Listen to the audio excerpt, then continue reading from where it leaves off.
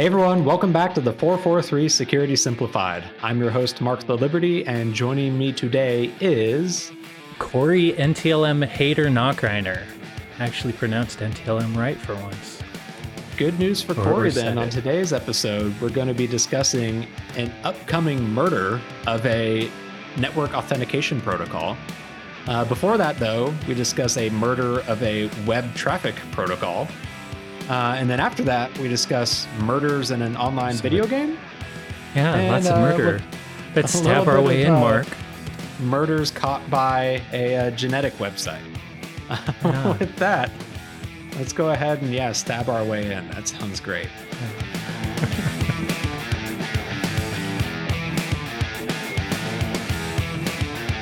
So let's start today with the first news story I want to cover. And this one's actually a pretty dang big one in the industry.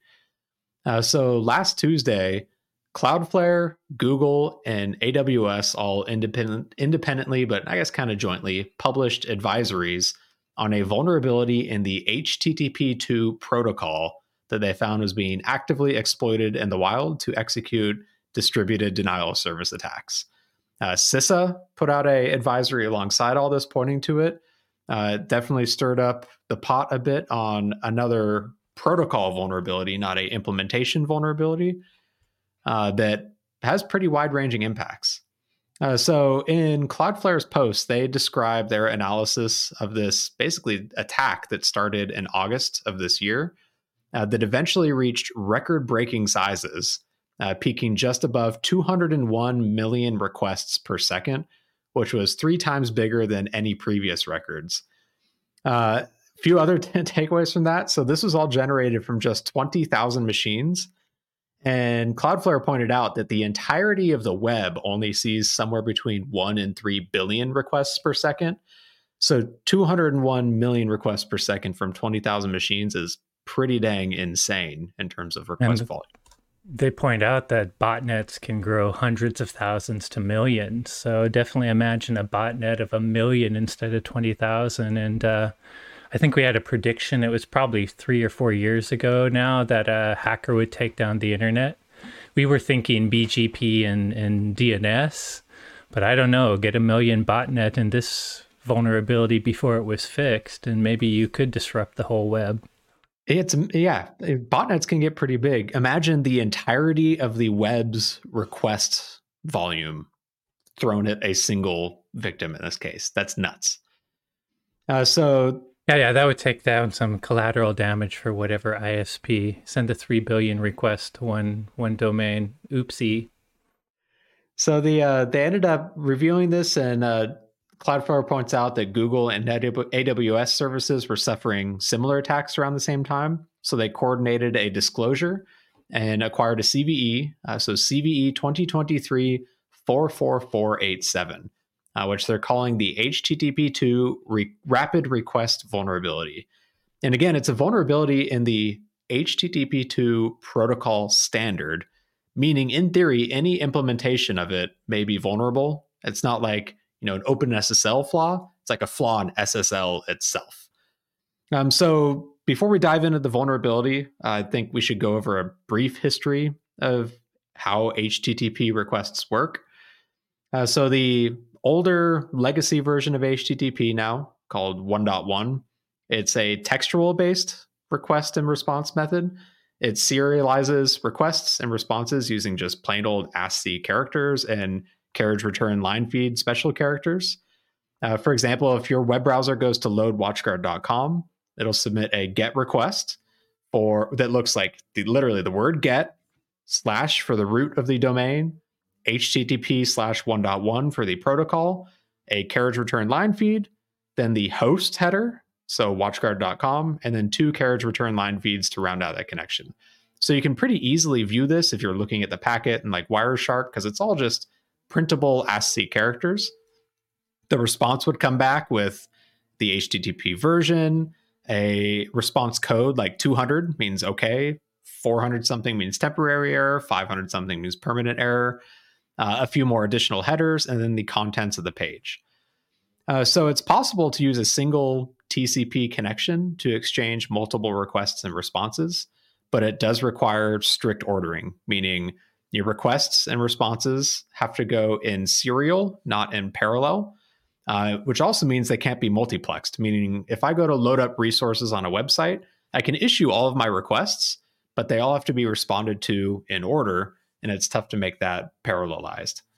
Now, modern web pages, they're pretty complicated. They load dozens or hundreds of different resources like JavaScript files, images, style sheets, other remote resources. So some of this can take a decent amount of time, I guess, comparatively in the world of internet, which means if you go visit a page and then quickly navigate to a different page on that same website, your browser has to figure out what to do. It can either wait for all of those queued up responses to load before it's able to even start loading that new page, or it can kill the TCP connection itself and then spin up a new one. And that's pretty inefficient to kill the overall TCP connection. So modern browsers use a pool of TCP connections, usually 6 per host, in order to do some bit of like parallelization and multiplexing for websites. So that's how HTTP 1.1 works, which a lot of websites still use that. The Firebox still technically uses that for web management. But HTTP 2 is the new version where it serializes messages into new HTTP 2 frames that include some metadata, including a stream ID, which, long story short, it allows them to multiplex and handle multiple requests simultaneously. Basically, you can set up any number of streams, typically up to 100 per client and server connection. And in these streams, each individually can make and handle requests.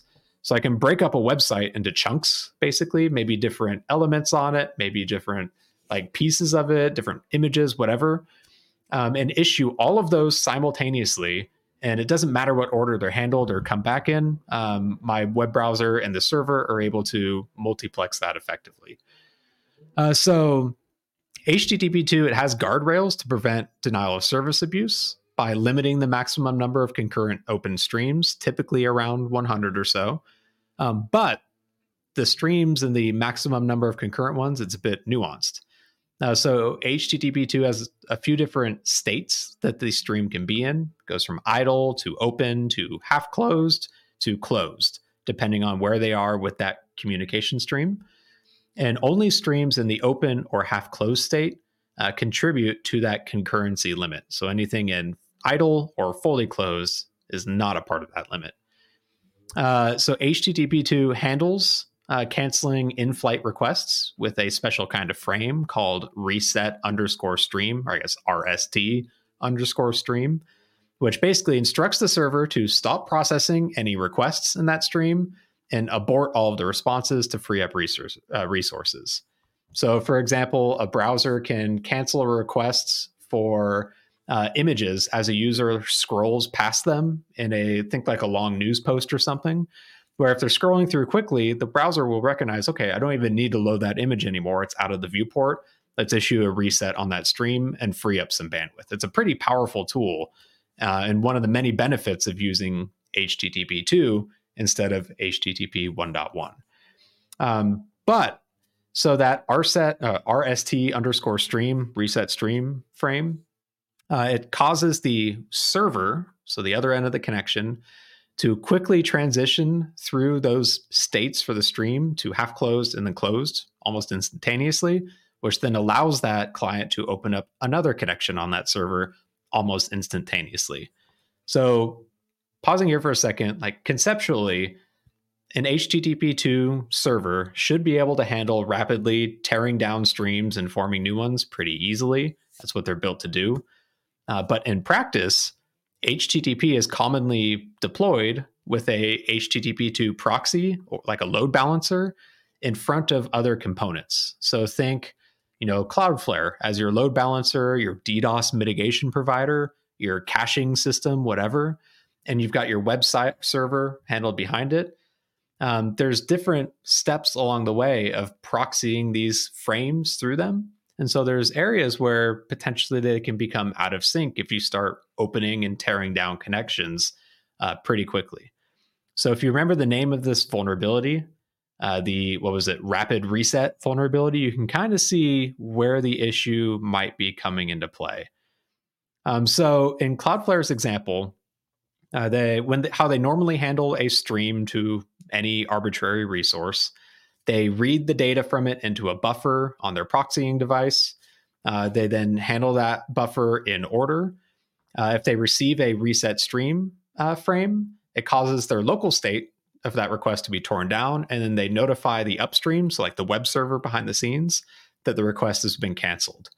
In large volumes of chains of requests and resets, their reverse proxy server will read and process all of them, which can cause additional stress on that upstream server as they forward them on. So they gave an example on their blog of a single TCP packet that had 525 requests. So the initial headers followed immediately by a reset stream frame, and all in just one packet. And you can send hundreds of packets a second to any given resource without taking much load. Each of these will build a new stream and immediately tear it down to free up more resources to build a new stream, and then immediately tear it back down. So even though you may limit it to 100 simultaneous streams, the reality is those are coming up and down so quickly that they can still eat up a bunch of resources, especially on a caching appliance. They also pointed out that, so Cloudflare obviously has a lot of layer 7 or like application layer security within their reverse proxies. If you've been to a website while on like an anonymizer or a VPN, you've probably had to solve like CAPTCHA in order to visit a Cloudflare protected website. That's one of the protections they have.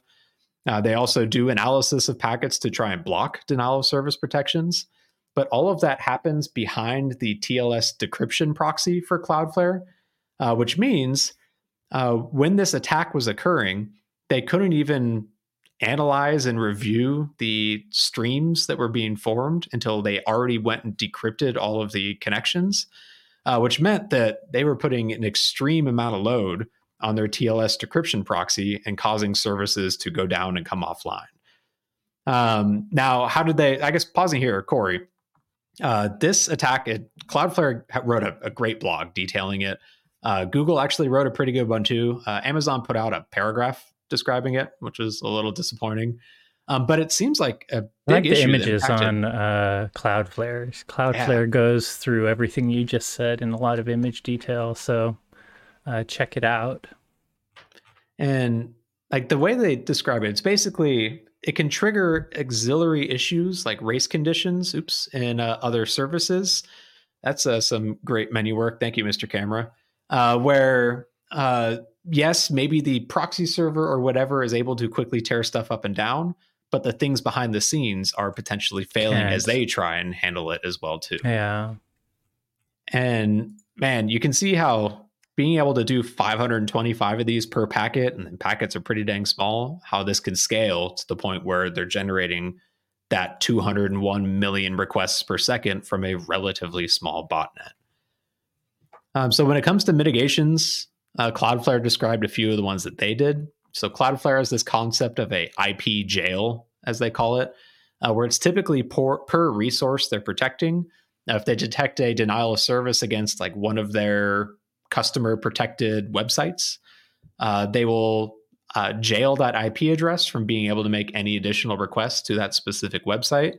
But it's typically limited to that website. They can still potentially access other services.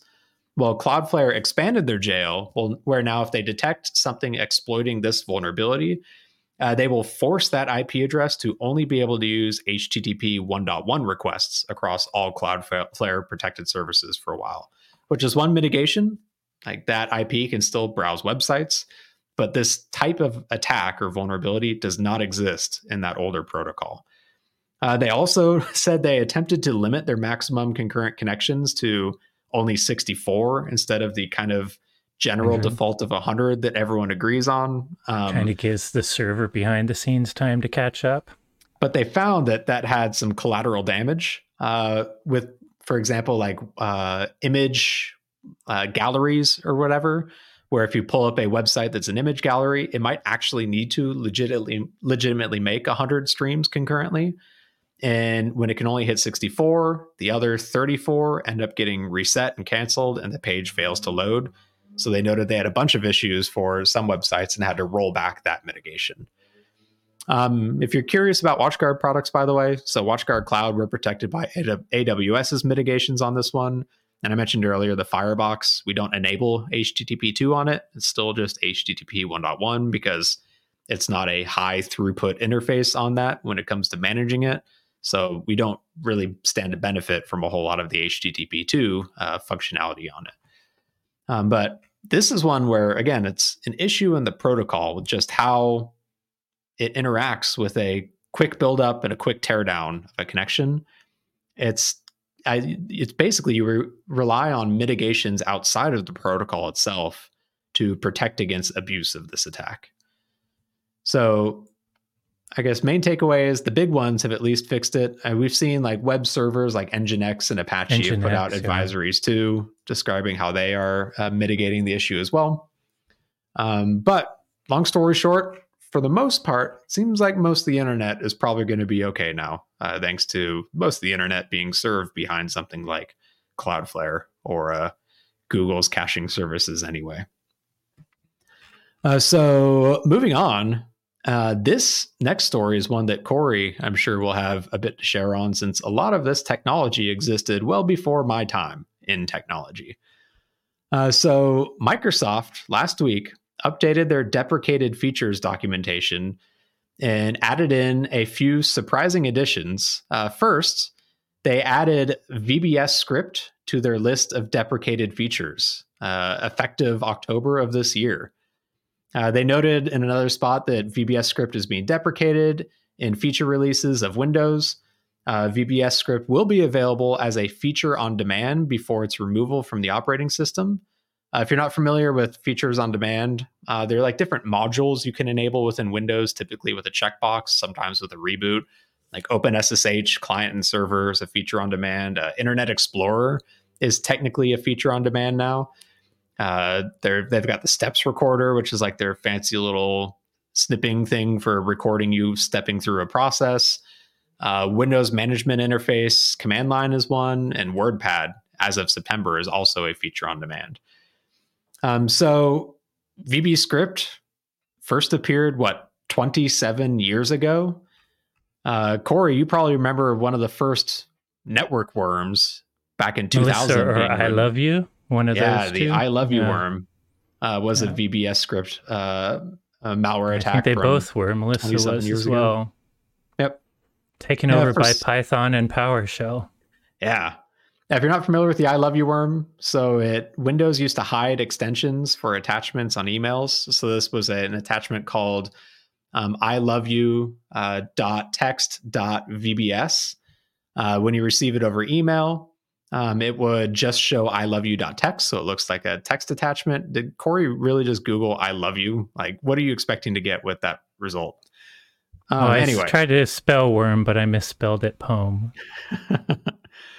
So when the victim opened up that attachment, Outlook would automatically execute the VBS script, which would then infect the machine by overriding different files or hide itself in some of them.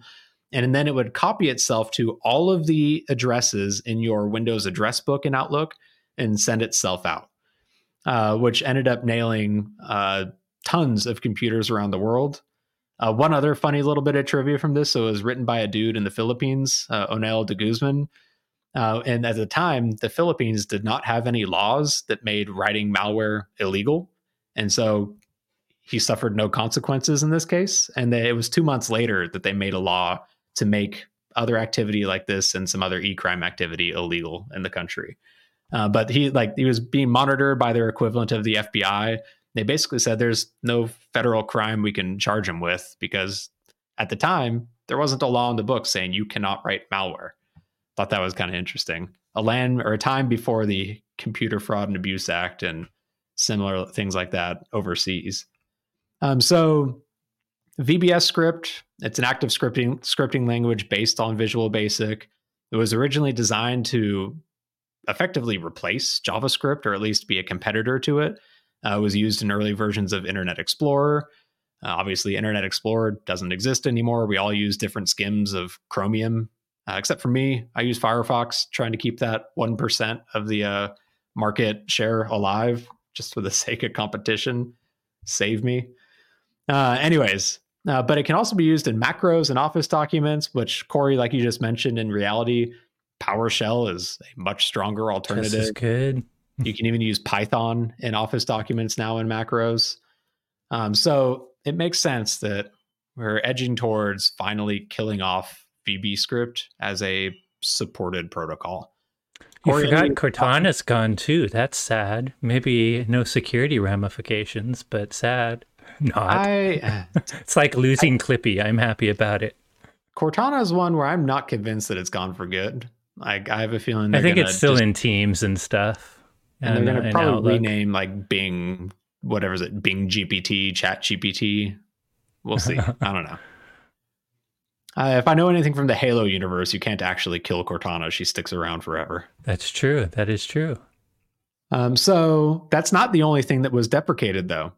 Microsoft also published this blog post on their goals of eventually eliminating NTLM from Windows environments. Finally. I mean, if you think about cracking the hash and passing the hash, which we've been doing for decades, Kerberos should make that. I mean, it stops past the hash, but it has some other issues.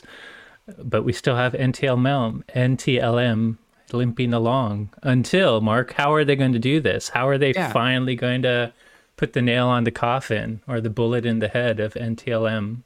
So some of the limitations that have prevented them from killing off NTLM is that up until now, Kerberos, you needed line of sight of a domain controller in order to get your ticket. You also, it did not work with local accounts. So like the local administrator account on a Windows machine, it only worked with domain joined accounts for that trust. And as of now, they've got 2 new additions to Windows 11 to address those scenarios where Kerberos would have had to fall back to NTLM. And these are really the last 2 main big ones. So they're adding something called IA Kerb, which is a public extension to the Kerberos standard that allows a client to authenticate without having line of sight to a domain controller by instead proxying it through another server that has line of sight to that domain controller. So basically it allows a server to act as a Kerberos proxy without introducing replay vulnerabilities or any issues with the security along the way. So this is a pretty big addition. The other one that I'd argue is a bigger addition is adding local KDC for Kerberos. So it's built on top of the Windows Security Account Manager, and it allows local Kerberos to support local accounts on the machine. So it no longer has to fall back to NTLM for that as well too. Now, they're also adding some additional features around NTLM now, mostly designed to help administrators find where they're still using it and snuff it out.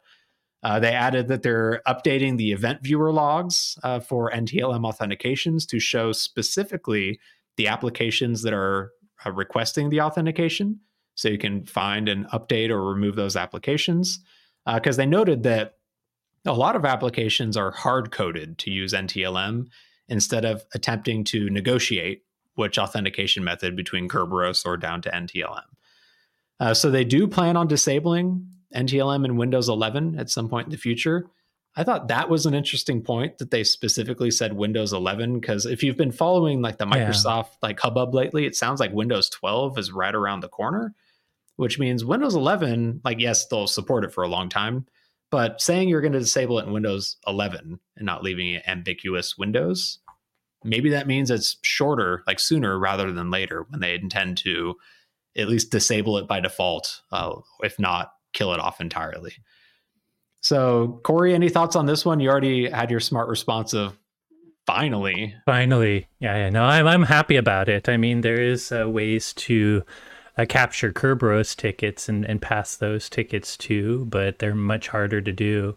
So I think for internal pivoting, if you're worried about someone getting in your network, it's the average researcher finds it's only 3 or 4 steps to domain admin, usually using past the hash, either capturing local credentials or over a network, and eventually getting to some device that has domain admin. But that's typically done because of NTLM and with old past the hash crap. So getting rid of NTLM will make it a little harder to do internal lateral movement. Not impossible, but harder. Yep, exactly. And even like cracking NTLM passwords these days is relatively well, not trivial, but way easier than other potential authentication methods too. So I think it's definitely a good move, a long time coming. And I also I like that they're making it easy now, or easier for administrators and like our team to find where NTLM is still in use by updating Windows event logs to show applications as well. So that's good. They definitely seem committed to snuffing out NTLM at some point here in the near future. So moving on then, the next story is just this last week or so, about a week and a half ago, a user on a popular underground forum leaked 1 million lines of data reportedly stolen from the genealogy testing website 23andMe. The data included things like names, account info, genetic ancestry results. The attacker claimed they had as many as 7 million accounts for sale, ranging from $1 to $10, depending on how many of them you bought. And they claim that the CEO of 23andMe actually knew about this leak up to 2 months before. So we don't know all the details about how they got it, but signs point to credential stuffing attacks against some of the accounts, and then abusing a feature in 23andMe called DNA relatives that's opt-in, that basically lets you let other people find you based off their DNA results, so you can meet up and connect with people you might be related with. Well, it turns out if they compromise someone's account, they could then use that DNA relatives information to scrape all of the information out of anyone that is potentially genetically related to them, which is probably how they got to that 7 million account range from likely a smaller number of actual compromised accounts. I have a lot of things to say about this. The first being, I'm in general not a fan of these styles of websites in period. It just feels like a pretty gross privacy violation that people don't realize how much info you are giving up to these organizations when you submit a DNA swab to them. And Yeah, this I'm was not only a going to matter do of it. time until something like this happened, where your genetic information and all your relative links leak out. Ugh. Yeah, this is why I've only done it for my dogs. I mean, like any human being, I'm curious about this. I think having this DNA history and analysis for yourself can tell you a lot about genetic diseases, things in your history you may not know about that can be used preventatively. But there's no way I'm going to submit my DNA to some rando little private vendor that started just 10 years ago and obviously doesn't know internet security was something like my DNA. Sorry, no way.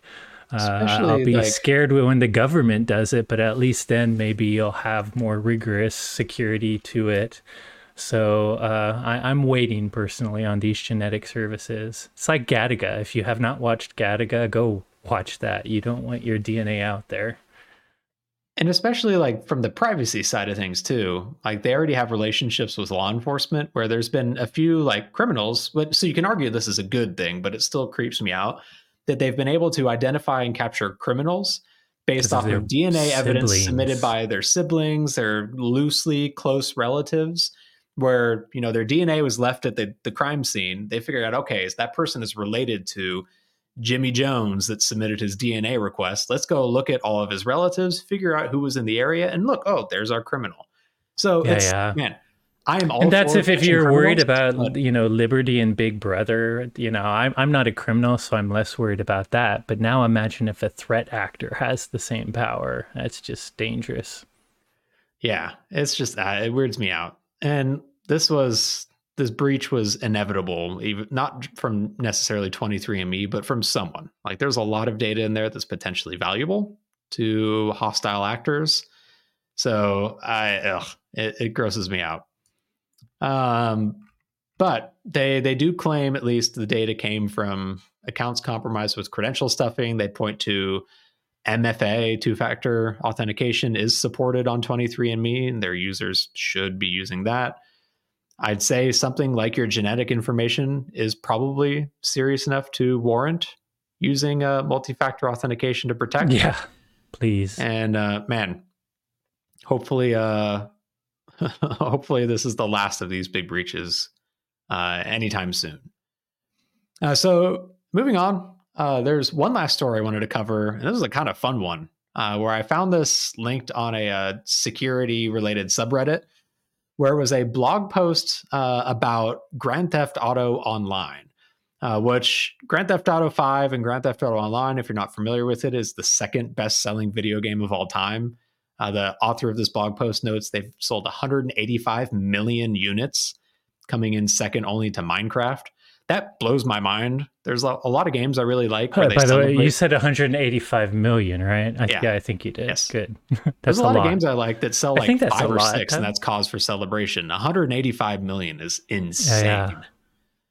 Yeah. But so Grand Theft Auto 5 comes with this kind of sandboxed online version of it called Grand Theft Auto Online.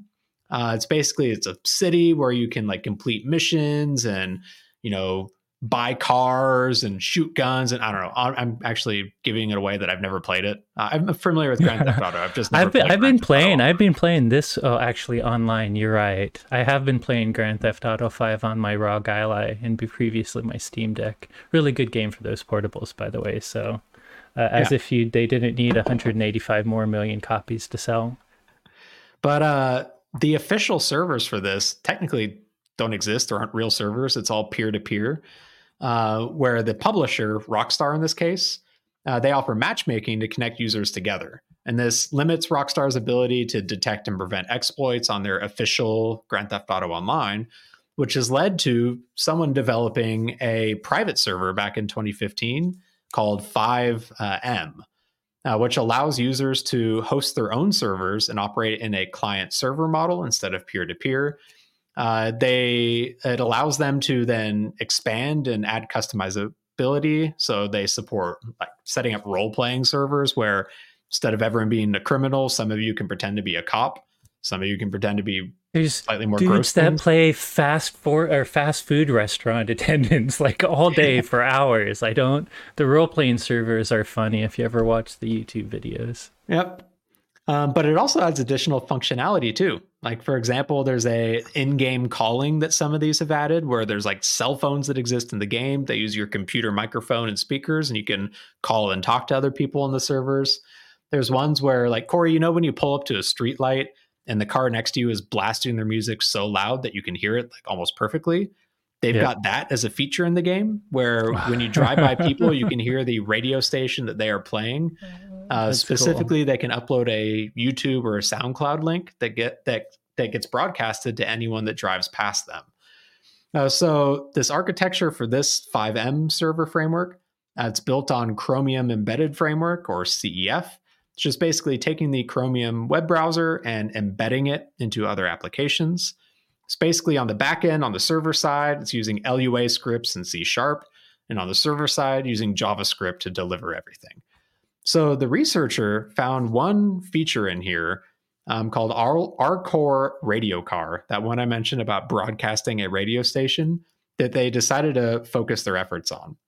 So it allows a player to specify a YouTube or SoundCloud link that then gets broadcasted from the music in their car to nearby players as you drive by them. And their first thought was, okay, can I leak player IP addresses by pasting in a URL that I control? And it turns out that was true.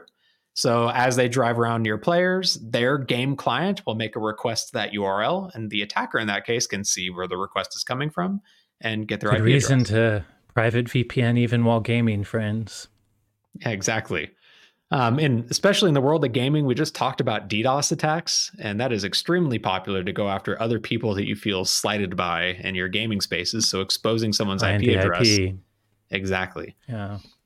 So the Chromium Embedded Framework exposes a debugging interface locally on a local port. So basically, they can see all of the scripts that are running locally on their side, and they were able to analyze the script that was responsible for playing that broadcast audio.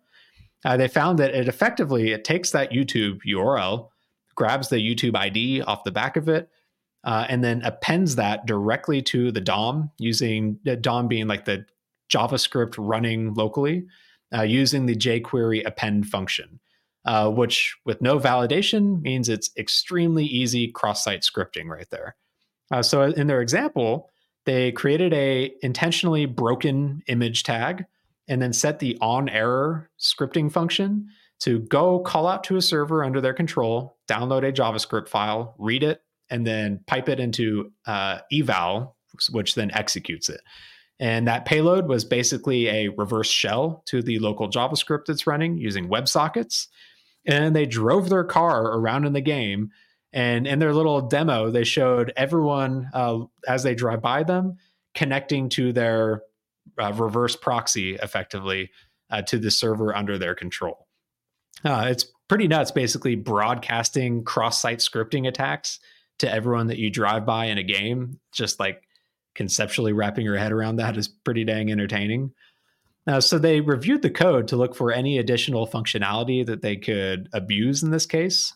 They found a couple of functions relating to reading and writing from the user's clipboard that bypassed Chromium's sandboxing and permissions model. They found that they could force users to send chat messages to other users through this local interface. They found they could abuse the banking system in here and basically force money transfers from users in the game. They even found a function that changes the user's appearance. So you could literally drive around in a car, blasting cross-site scripting attacks to people, stealing all of their money and like making them all go bald or change their hairstyle or whatever. This is the type of research I love in gaming. It's just super interesting. So they reported this issue to the package maintainer for that radio feature, and it was actually fixed last year. But they found a lot of servers are still running vulnerable versions of this out there in the wild. One other interesting tidbit. So this 5M server was actually acquired by Rockstar themselves just a couple of months ago in August or so, because it was becoming so popular as a private server model. So, man, this is one of the risks of running this, effectively custom, not technically kosher code like private servers, and that you're relying on whatever local code you've got running to be up to snuff. And typically they're developed by a small team, not a professional organization of game developers. And let's face it, game modders are probably not secure, not in a bad way, but the security is really not something they're probably thinking about.